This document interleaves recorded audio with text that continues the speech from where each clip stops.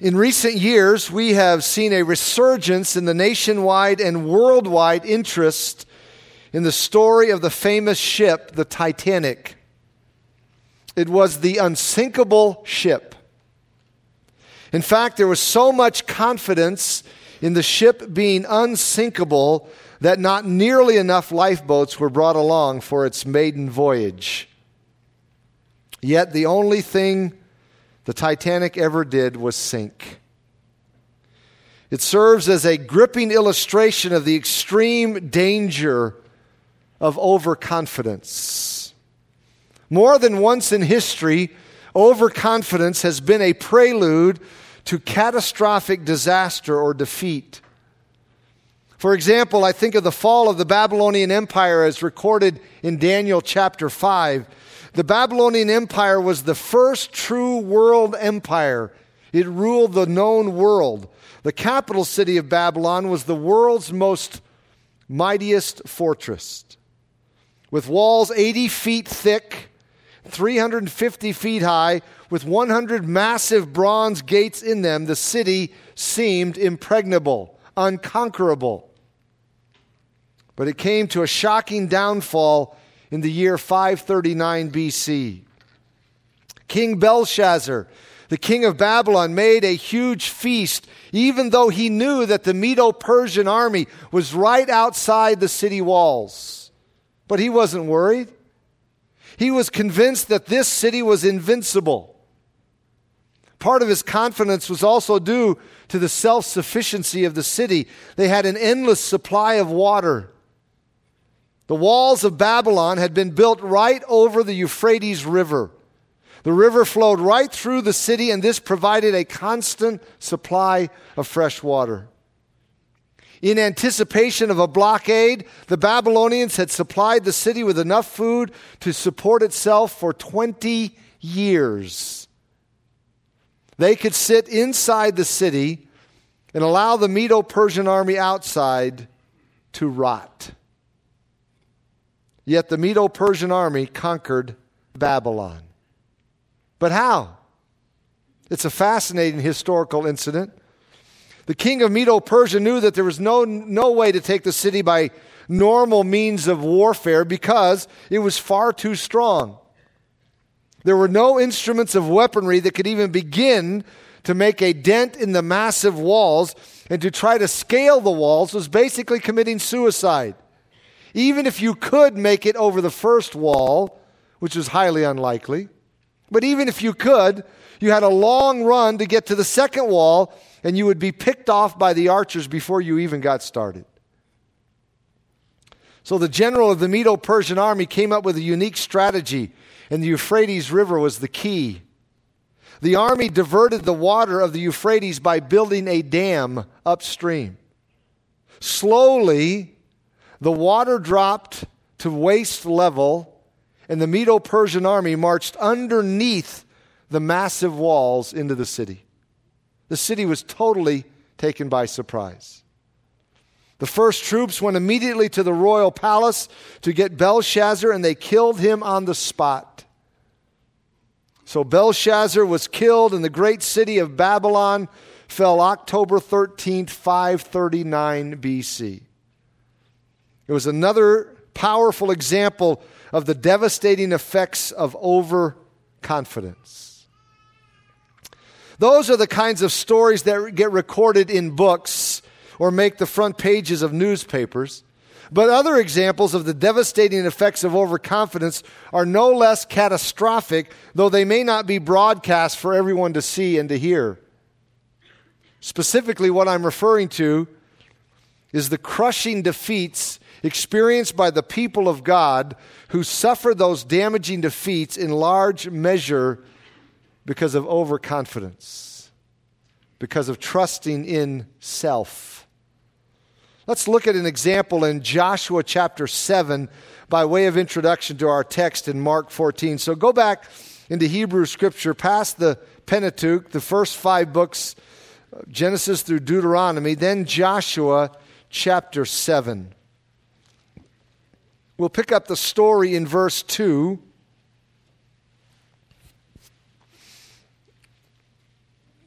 where it says, "Now Joshua sent men from Jericho to Ai, which is beside Beth-aven on the east side of Bethel, and spoke to them, saying, Go up and spy out the country. So the men went up and they spied out Ai, and they returned to Joshua and said to him, Do not let all the people go up, but let about 200 or 300 men go up and attack Ai. Do not weary all the people there, for the people of Ai are few.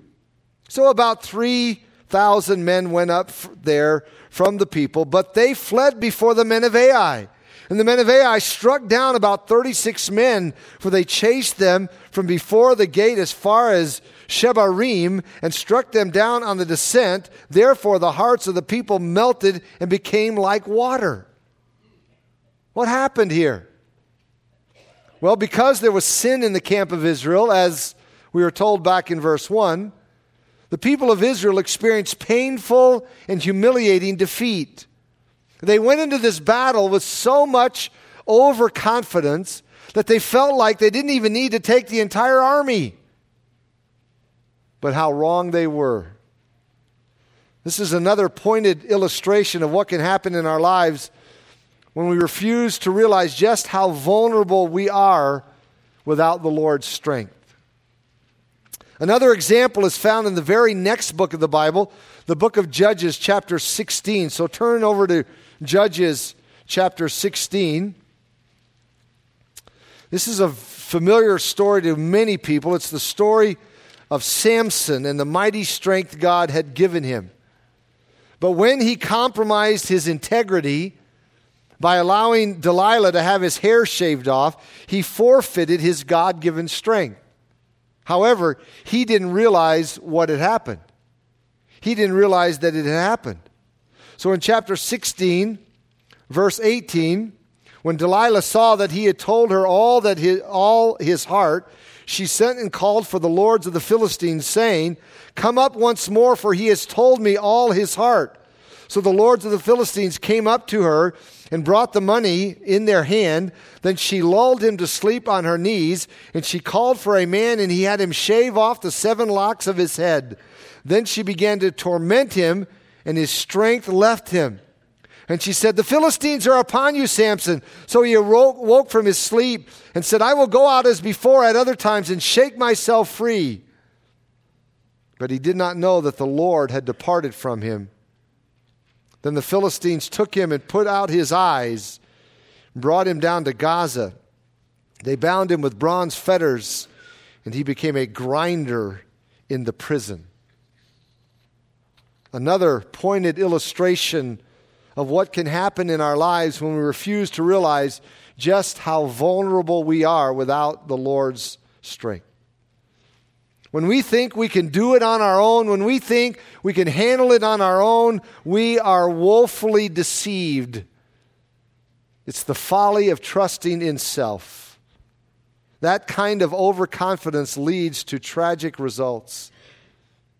1 Kings chapter 20, verse 11 says, Let not the one who puts on his armor boast like the one who takes it off. That's a warning about overconfidence. When we think we can do it on our own or handle it on our own, we are woefully deceived. It is the tragedy of trusting in self, the folly of trusting in self, and that kind of overconfidence leads to tragic results. Maybe the most well-known example of this is the Apostle Peter. On the night Jesus celebrated Passover for the last time, he told the disciples that all of them would forsake him during his arrest and trials.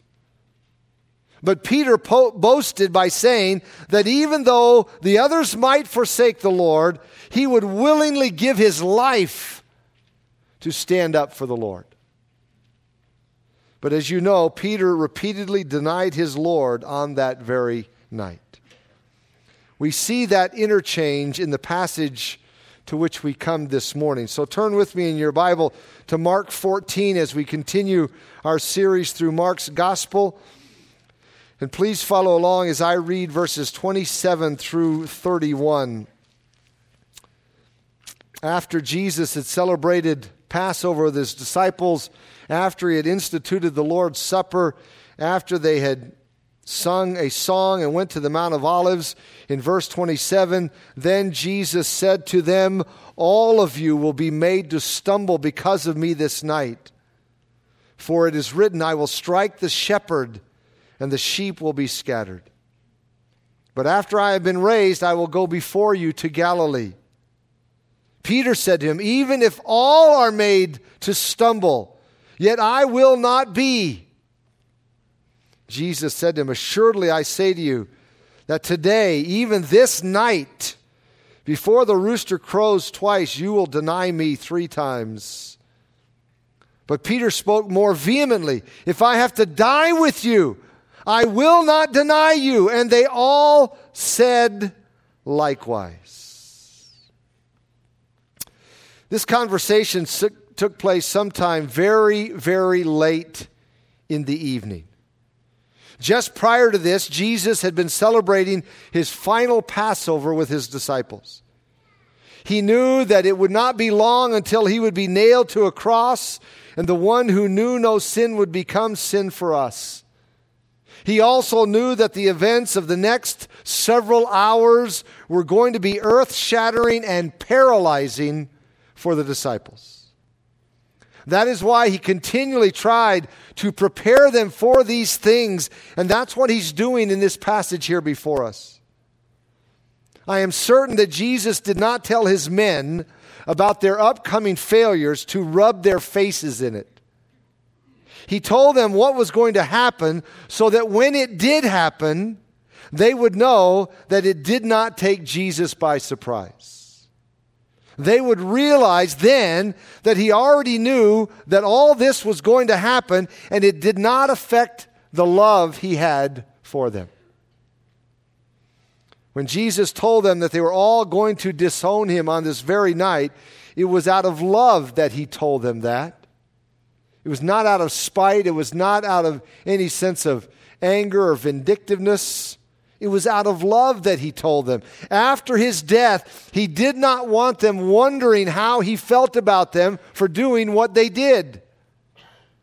He wanted them to know that he already knew what they were going to do, and that didn't change the fact that he loved them and he desired to spend this night with them eating Passover. In Luke 22:15, he said to his disciples, I have eagerly desired to eat this Passover with you before I suffer. Jesus wanted to be with his men on this night, and he eagerly desired to spend his final Passover with them, even though he knew that they were all going to fall away from him in a moment of fleshly fear. He knew they were going to temporarily disown him, but it didn't affect his love for them and his commitment to them. So you could say it this way. Jesus was trying to prepare his men to deal with the shock and devastation of their own upcoming failure. What kind of remarkable love is that? Jesus had so much to deal with in his own heart and in his own mind about what he was going to have to go through physically and spiritually as he was separated from the Father. Yet, he was still thinking about the spiritual well-being of his men and trying to prepare them to deal with the shock and devastation of their own upcoming failure. You see, he wouldn't be able to be there for them the night after his death and the day after his death, and he wouldn't be able to walk them through how to process what had happened. He would be with his Father. But the disciples were going to have to go on. They were going to have to carry on, and that would be extremely difficult for them to do, especially if they were weighed down under the weight of guilt for forsaking their Lord.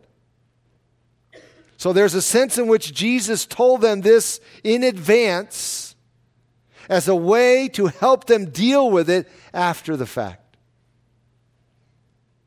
Think about it. It had to help them when after the fact, they realized that Jesus already knew they were going to fail in this way, And yet he didn't disown them for doing so.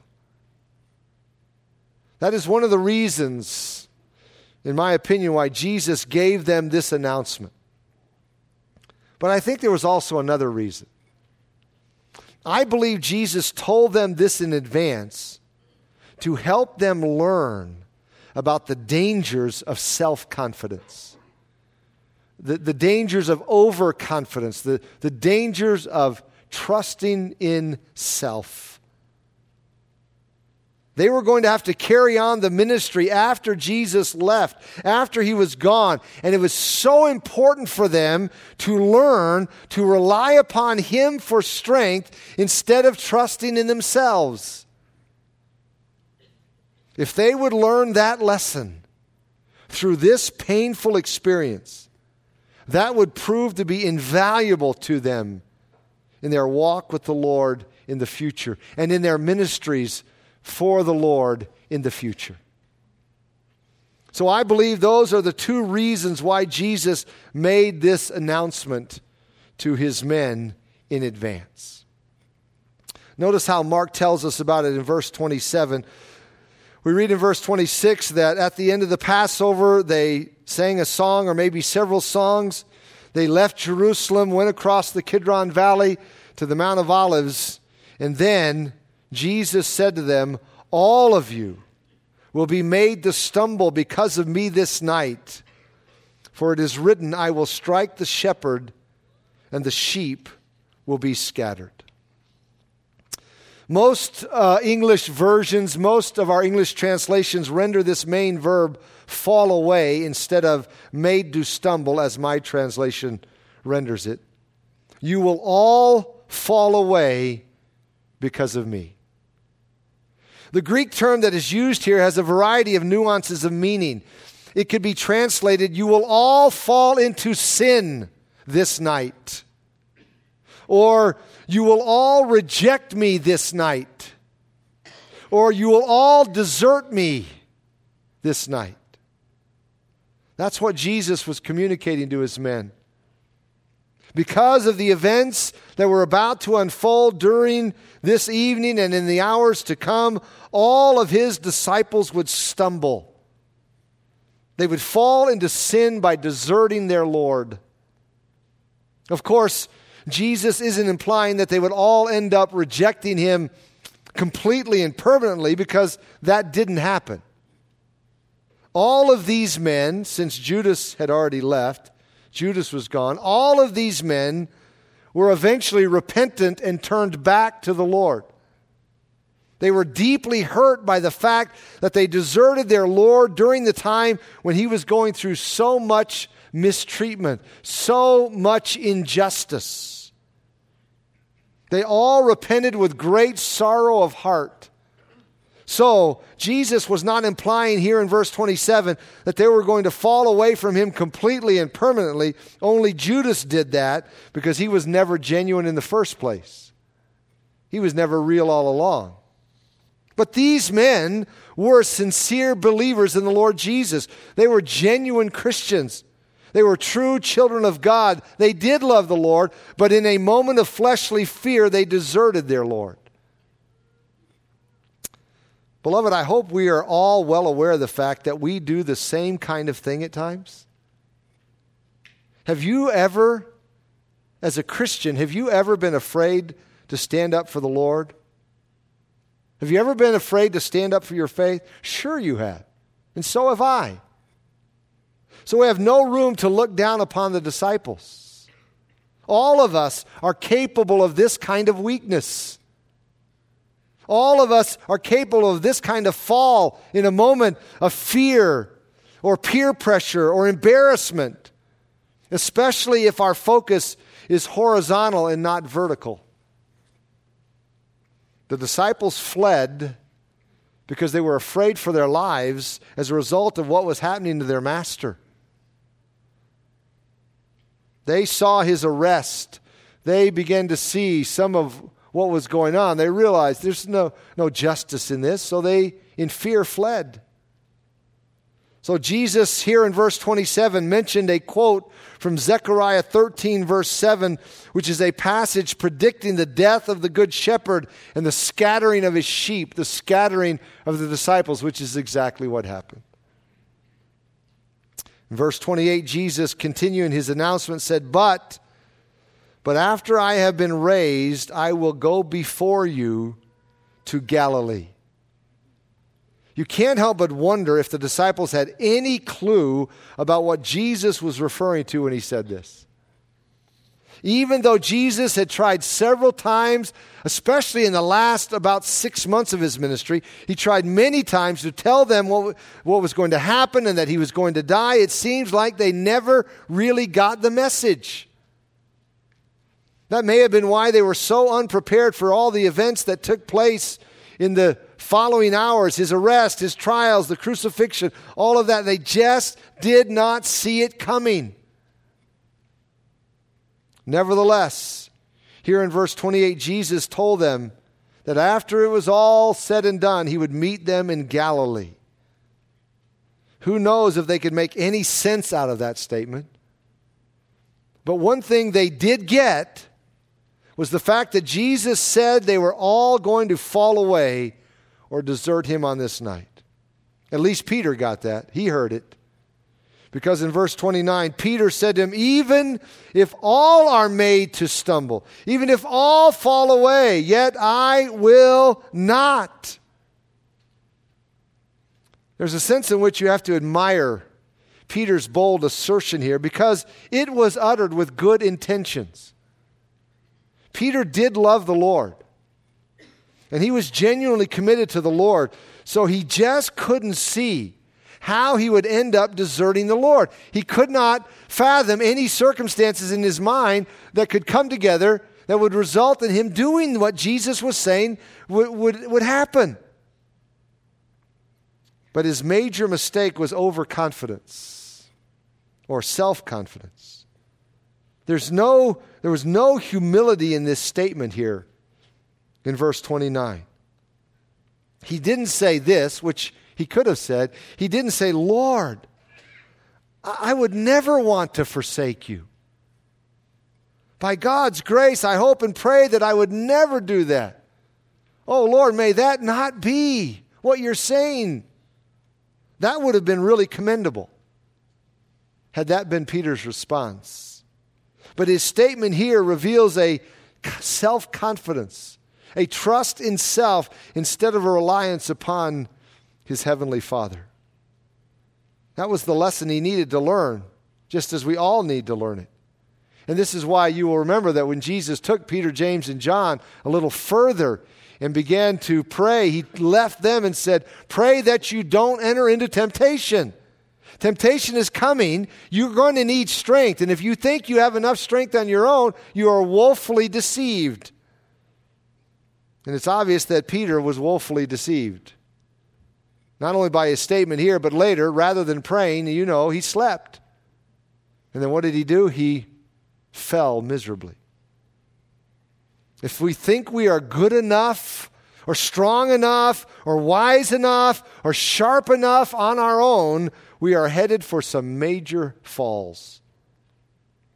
If we think we are sufficient without consciously depending on the Lord, without relying on Him in prayer, we will fail. And Peter is front and center. Verse 30, Jesus said to him, Assuredly I say to you that today, even this night, before the rooster crows twice, you will deny me 3 times. Not just once, Peter. You're so confident that you're not going to forsake me. But listen, Peter, it's going to happen 3 times that you'll deny me. You know there is arrogance and self-sufficiency involved in when a direct statement like this from our Lord doesn't get through. And it didn't get through. Not only is this a direct statement, it has specific details in it. Jesus said that before the rooster crows twice, you will deny me 3 times. That's not a mere generality. It's a direct statement with specifics. Still, still Peter and the others were self-confident. Oh, the folly of trusting in self. Verse 31, but he, that is Peter, spoke more vehemently. If I have to die with you, I will not deny you. And they all said likewise. This verse is really, really strong in the original. Peter went on and on and on, vehemently stating in the strongest way possible that he would never deny the Lord. You know, a lot of people, even a lot of non-Christians, know that Peter made this bold and audacious claim.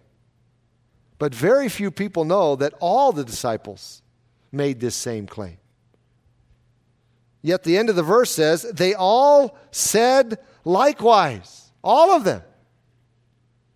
Peter was more verbal. Peter was more outspoken about it. But all of them were confident that they would die for the Lord if necessary. They were all overconfident. They were all trusting self. And that is the warning, beloved, that screams at us and to us from this passage.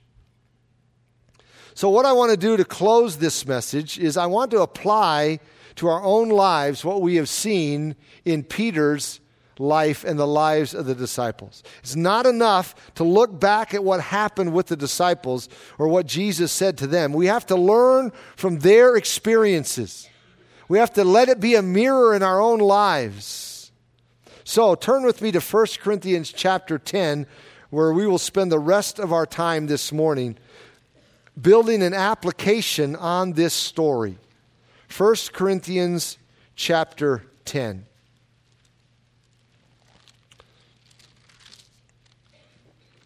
Here in this 10th chapter of 1 Corinthians, the Apostle Paul reminds the Corinthians of some of the events in the history of the people of Israel to serve as a warning to the Corinthians and to us. Let me show you what I mean. Follow along as I read the first dozen verses of 1 Corinthians 10. Moreover, brethren, I do not want you to be unaware that all our fathers were under the cloud, all passed through the sea, all were baptized into Moses in the cloud and in the sea, all ate the same spiritual food, and all drank the same spiritual rock, for they drank of that spiritual rock that followed them, and that rock was Christ. But, you've noticed the emphasis on all, but with most of them, God was not well pleased, for their bodies were scattered in the wilderness. Now these things became our examples, to the intent that we should not lust after evil things as they also lusted, and do not become idolaters, as were some of them.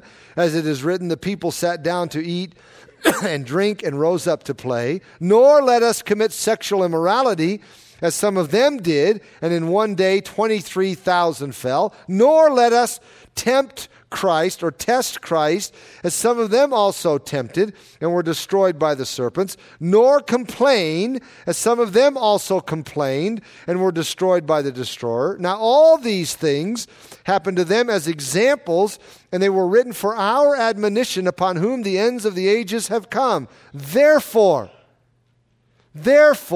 let him who thinks he stands take heed lest he fall. As you can see from reading through this passage, the people of Israel experienced devastating consequences for their failure to deal with their sinful tendencies. And Paul in this passage warns that the same kind of thing can happen to any one of God's people. If it happened to God's people in the Old Testament, it can happen to God's people in the New Testament. That's Paul's point. That's basically what he's saying. Listen, if it happened with the people of God in Israel, it can happen with the people of God today in the church. Now, it doesn't mean that such a person ceases to belong to God, but the consequences of such choices, the consequences of these kinds of actions are very, very significant. So to prove and illustrate this point, Paul brings up this example of the children of Israel who were redeemed out of Egypt but who experience the serious consequences of sin.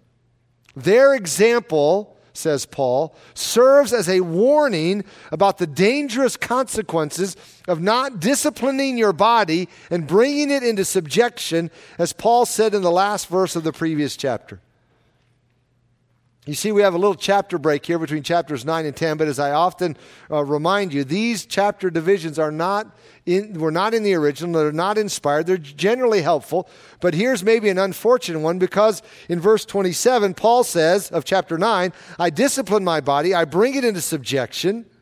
And then as he moves into chapter 10, he gives a list or examples of people who didn't discipline their bodies and bring them into subjection. They didn't do what Paul says he did.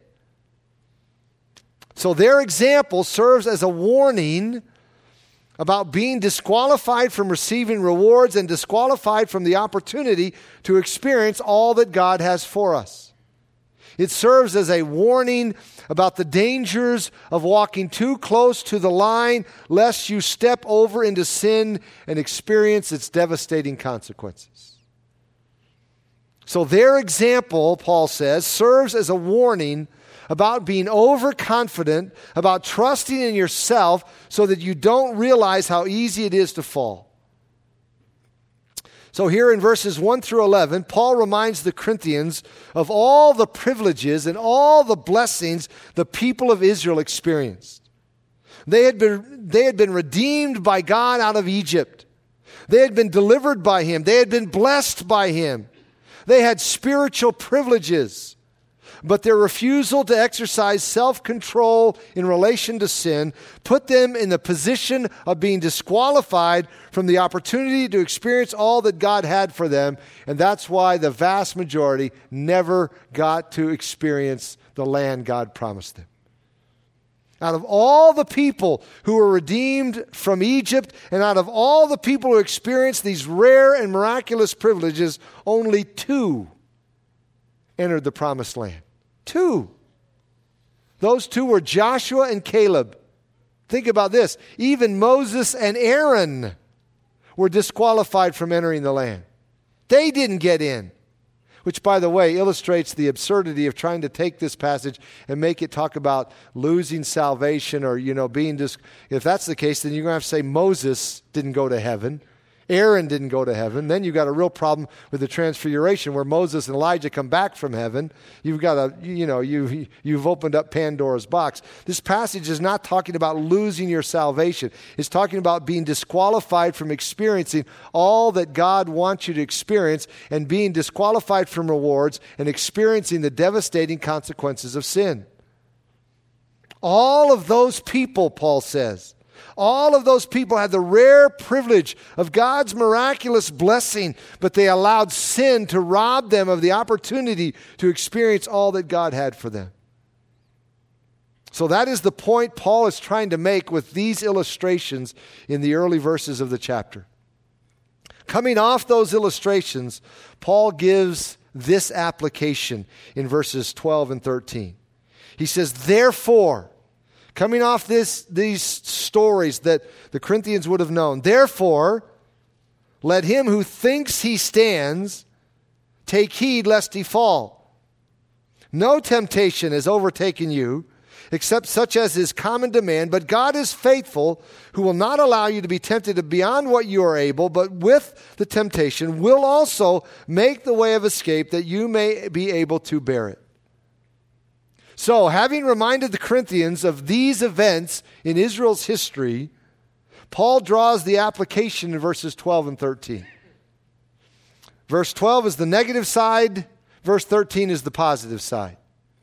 Verse 12 says, you are also susceptible. Be careful. And verse 13 says, you are not defenseless. Verse 12 says, if you're not careful, you can also fall. And verse 13 says, if you will draw from the Lord's strength, you don't have to fall.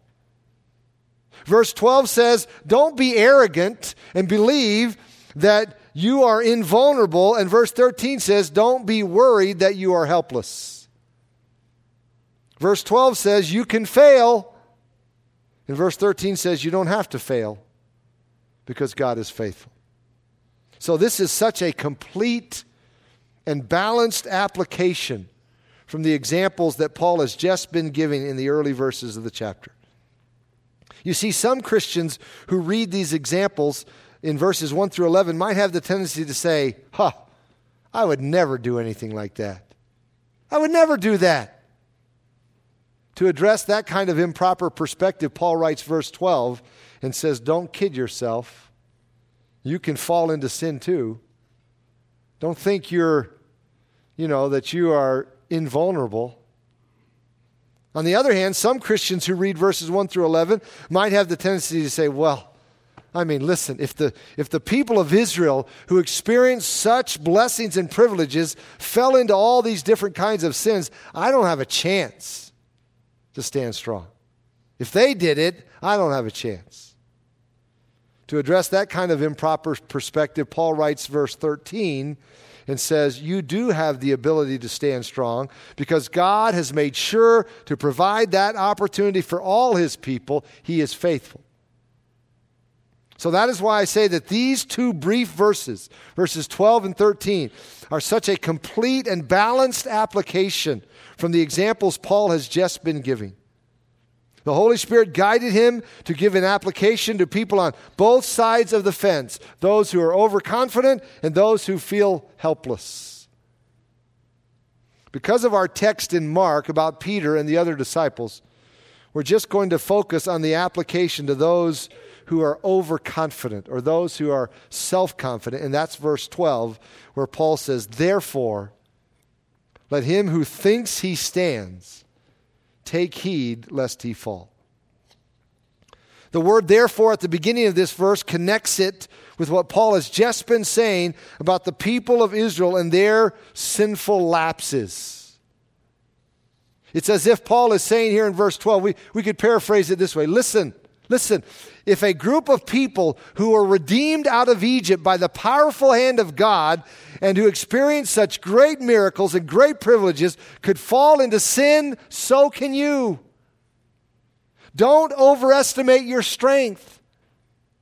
Don't assume that because you have been redeemed by God, you can't fall into heinous sin.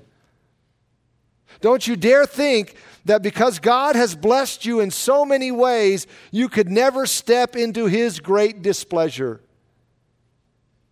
It could happen to you. That's what verse 12 is saying. It could happen to you. It could happen to me if we are overconfident. If we are trusting self. If we don't continually renew our love for the Lord, if we don't continually renew our devotion to him, it can wane. If we don't continually say no to our body, then it will lead us down the wrong path. Paul is saying here, listen, you can't just do what comes naturally. And again, connect what he's saying here with what he just was saying at the end of chapter 9 about disciplining your body. You can't just do what comes naturally.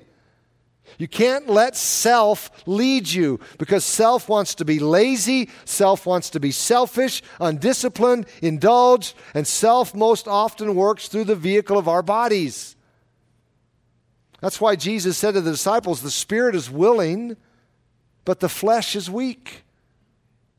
There are times when we want to do the right thing, such as praying, but the weakness of our flesh pulls us down as it did when the disciples fell asleep. So Paul's point here at the end of chapter 9 and on into chapter 10 is we have to learn to discipline our bodies, and we have to learn to say no to our bodies at times, and we have to learn to make our bodies do what we ought to do even when we don't feel like it. If not, then our bodily desires, our bodily tendencies can drive us into sin, as happened with the people of Israel. Sadly, this is a foreign concept for some Christians. It is. It's a foreign concept for some Christians because they have never, ever really come to grips with what it means to make yourself do what is right even when you don't feel like it. Far too many live by their wants and by what comes natural. If they feel like going to church, they come. If they don't feel like it, they don't come. If they feel like being nice to people, they are nice. But if they're in a bad mood, they just take it out on people around them. They just do what comes naturally. If it's convenient to be involved in the Lord's work, they will serve. But if something else is more fun or more desirable, they'll do that instead. They live their lives by their feelings, by the dictates of their bodies, just by whatever they want to do, instead of making their bodies do what is right, good, and best. And the worst instance of this kind of thing is when they follow the desires of their body into sin instead of saying no. So Paul issues this strong warning here in verse 12. Therefore, let him who thinks he stands take heed lest he fall. When he uses the word fall, again, I want to emphasize, he's not referring to falling from salvation, as some people read into this verse that is totally foreign to this context, unless you want to try to say Moses fell and lost his salvation and ended up in hell, which is absurd. No, Paul is talking about falling into sin and experiencing God's displeasure. He is saying we should never get to the point where we think we have arrived spiritually and we are untouchable. In Philippians 3:12, Paul penned these words, "Not that I have already attained or am already perfected, but I press on, that I may lay hold of that for which Christ Jesus has also laid hold of me." Paul said that after 30 years of pursuing righteousness and 30 years of pursuing Christ's likeness. So we should never assume we've arrived. We should never assume that we've gotten to the point where we don't even need to be concerned about falling because, hey, we've got this down. We've got it mastered.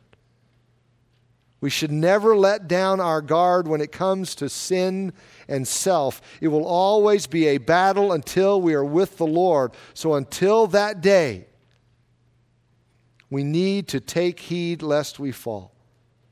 There is no room for overconfidence. That is the folly, the sheer folly of trusting in self. Let's bow together as we close. And maybe this would be a good time for us as the people of God, those who know and love Christ, to do what Peter, James, and John should have done on that night when Jesus told them to pray lest they enter into temptation.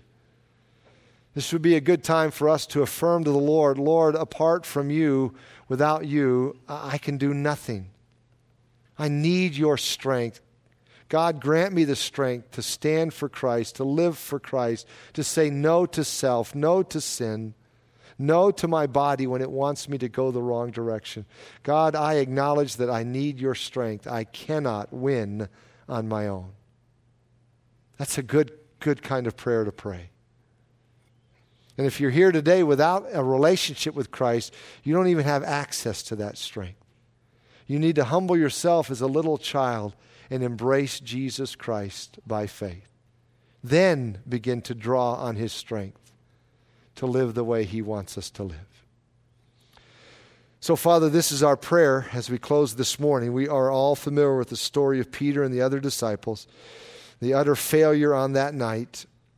And we don't look down at them because we all have done the same kind of thing, if not the exact specifics. And it's a good reminder to us to now call on you for the strength, the enablement, the grace to live the kinds of lives that you have called us to live. We do affirm what Jesus said, apart from me, you can do nothing. So we call upon him to enable us to live the way he's called us to live. For his glory, we pray these things in his name. Amen.